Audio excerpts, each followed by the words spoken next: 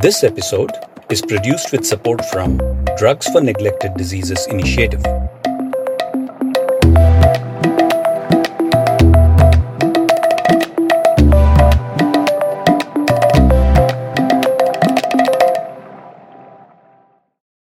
In tropical countries, we have a number of unique diseases not found elsewhere in the world, and these diseases are often quite debilitating. Imagine thousands of worms in your intestines sucking away your nutrition. Or trachoma, one of the most painful types of blindness in millions of people. Elephantitis, you've surely seen pictures of those swollen limbs and know how stigmatizing and painful it can be. And there are many more. These conditions are not just bizarre and life threatening, but have a deeper story to tell. Neglected tropical diseases, NTDs, can often be debilitating, stigmatizing, and can cause lifelong disabilities, and they affect more than 1 billion people globally. However, some are also preventable and treatable. Many organizations around the world are trying to look for solutions. In this episode of the Nature India podcast, we speak to health professionals on the challenges and way forward for such diseases, especially in the context of India. Priscilla Rupali, an infectious diseases expert at the Christian Medical College in Vellore, specializing in dengue, tells us why these diseases are still neglected.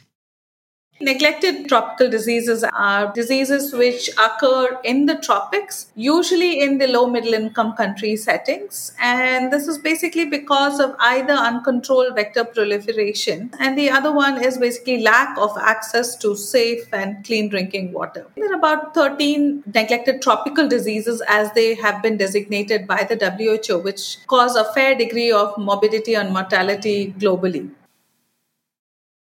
The WHO says NTDs affect more than 1 billion people globally. They are preventable and treatable. However, these diseases and their intricate interrelationships with poverty and ecological systems continue to cause devastating health, social, and economic consequences. If you look at India, what are the key reasons for morbidity and mortality here? I think it's dengue and rabies which actually cause the greatest amount of mortality. Dengue has such a high incidence in the country, and periodically we have outbreaks. And if you look at the National Vector-Borne Disease Control website, there are about 100,000 cases that have been recorded. But probably the incidence is much larger because of underreporting, as well as the disease itself, which in many cases people may not really access healthcare facilities. So the disease is grossly underreported, and there's a huge burden in the country. The second one is rabies, and rabies, as you know, actually has 100% mortality. At the moment you do get the disease, you actually die from it pretty much, whether it is within a couple of days or whether it takes 2 weeks. Several conditions disappropriately affect children compared to adults, and children are often simultaneously infected with multiple parasitic entities. Despite this, there is limited information on current efforts to increase pediatric therapeutic options. Winsley Rose, a professor and pediatrician at the Christian Medical College in Vellore, tells us about NTDs in children and the availability of treatment and vaccines for them. The most commonly prevalent neglected disease, which also has probably the highest mortality, is dengue. So, this is more so among children, and there are vaccines in development. The earlier vaccine called Dengvaxia, used in many countries, did not work very well. And there is a recent vaccine by Takeda, which is actually undergoing trials, and we hope they will be available for use in the market in probably a few years' time. For children under 5, the most ubiquitous tropical infection is reportedly malaria, followed by the 3 major soil-transmitted helminth infections and dengue. The main reason why worms have been included in the neglected tropical diseases is that there are a set of 7 worms which are all called geohelminths. So these soil transmitted helminths, if you take care of them, they are potentially eradicatable. Using certain measures, which could be mass deworming, building toilets. The other neglected disease, about 20 to 30,000 people die in India every year because of rabies. And more than half of these deaths happen among children less than 15. It's got a very effective vaccine. We have a very good strategy to actually prevent somebody from developing rabies.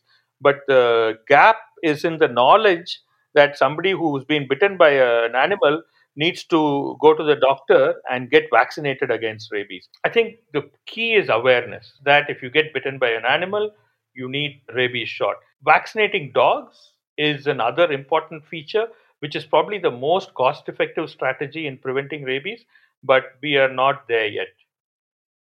Until recently, the Indian subcontinent accounted for 60% of the global burden of Kala-Azar. Over 40% of the global population requiring mass drug administration for lymphatic filariasis. Elimination is in Bangladesh, India, and Nepal. Satyabrata Rautray, Director for Neglected Tropical Diseases at the global health nonprofit PATH, helps us understand entities in India. We have the National Vector-Borne Control Program based out of the capital here, which is renamed recently as National Center for Vector-Borne Disease Control. It includes visceral leishmaniasis, lymphatic filariasis, malaria, Japanese encephalitis, AES, dengue, chikungunya, Zika. There's an elimination strategy for Kala-Azar or visceral leishmaniasis, which is prevalent is 3 of our states, primarily UP, Bihar, Jharkhand, and West Bengal. Again, for lymphatic filariasis, we also have an elimination goal. Despite the challenges for the health infrastructure, India has made strides in its quest to beat NTDs. How has the process been so far?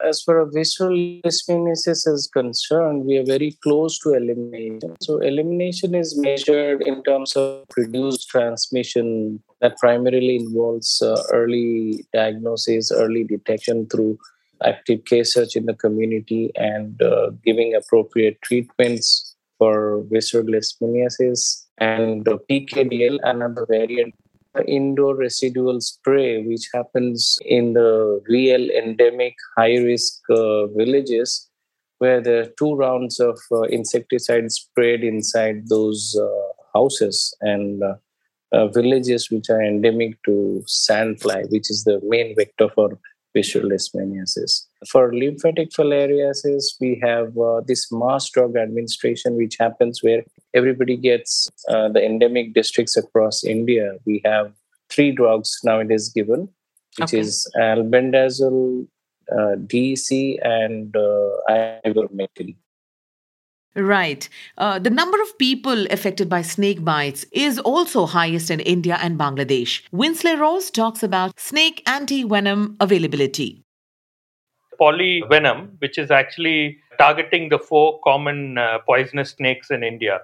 It is quite effective in preventing death due to snake bite. After a snake bite, it's very important to actually get to a hospital as quickly as possible. Often, supply is the problem. There are places where you don't get snake antivenom, and because of that, treatment gets delayed, and that leads on to mortality. We asked Priscilla Rupali about the research and development needed to control or eliminate NTDs. The research has majorly focused on diseases which affect both the temperate and the tropical countries, so the rich and poor countries. So a lot of the research actually gets neglected. But if you look at the WHO website, you'll actually find that they have implemented various cross-cutting programs, and they hope to make them basically control the diseases by 2030.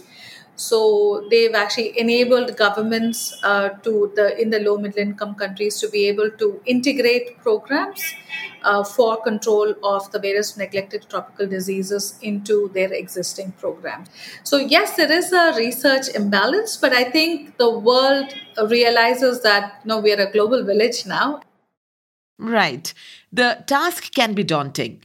Winsley Rose tells us about the gap between research and development and availability of treatment.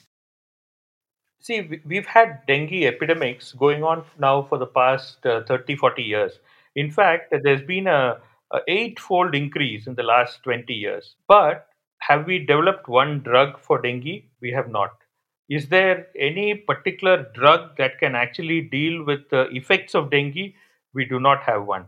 Do we have a vaccine which is available for anybody to use? We do not have one. Mainly because it actually affects the most populous regions of the world, which are also may not be the most affluent regions of the world. We asked Kavita Singh, Director, Drugs for Neglected Diseases Initiative, South Asia, about the efforts her organization is making in this area. Short-term, mid-term and long-term strategies. The short-term would ideally mean that making available a drug, if it is one of the short-term strategies is if there are 2-3 treatments available, can we choose which is the most ideal one? Efficacy, the least side effects, is affordable, is available. And that's how we did a lot of work in visceral leishmaniasis, compared 3 existing treatment modalities for Kala-Azar and identified that a single dose of liposomal amphotericin B is most ideally suited. And we see such excellent results when the program integrated that R&D, that took clinical trials. When they integrated the results of those clinical trials into their control strategy, it went on towards elimination. We have a medium-term strategy in which we look at, can we change the formulation of the drug so that you maybe need less dosage? Maybe the formulation becomes more stable, so it's easy to transport. And the longest strategy, which we have to the riskiest most, discover new drugs. We all know technologies have changed. We have much deeper biological ways of studying new drugs and their targets. So things we could not have done in the prior era are now possible, and COVID made us aware of many of these. We have been very successful in working with pharma partners, and very recently we have worked a lot in sleeping sickness, which is of course not seen in India.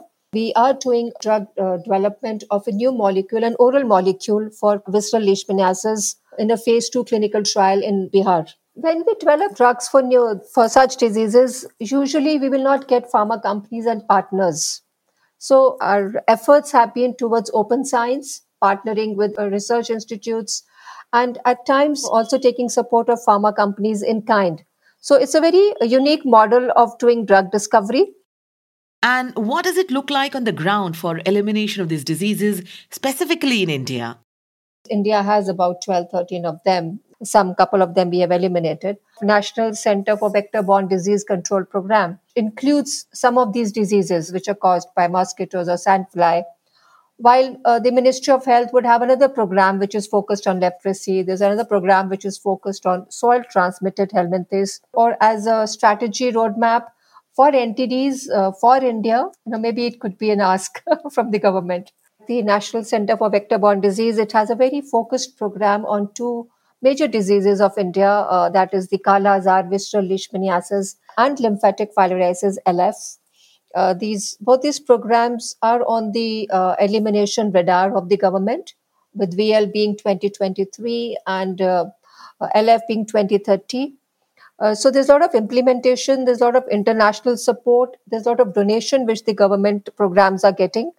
What perhaps could have been done a little more is research and development. When any disease goes through a different phase of coming under control or going under elimination, the requirement of the tools, whether it's a diagnostic tool or treatment tool, it keeps changing. So that's perhaps in the wish list of people who work in this space. Neglected tropical diseases continue to pose significant health burdens on some of the most disadvantaged communities in developing countries. The ask is to have a unifying theme of innovations in diagnostics, treatment, and prevention of NTDs to create solutions that are effective, relevant, locally feasible, and sustainable. Neglected diseases are the missing piece to improving global health. This episode was produced with support from Drugs for Neglected Diseases Initiative.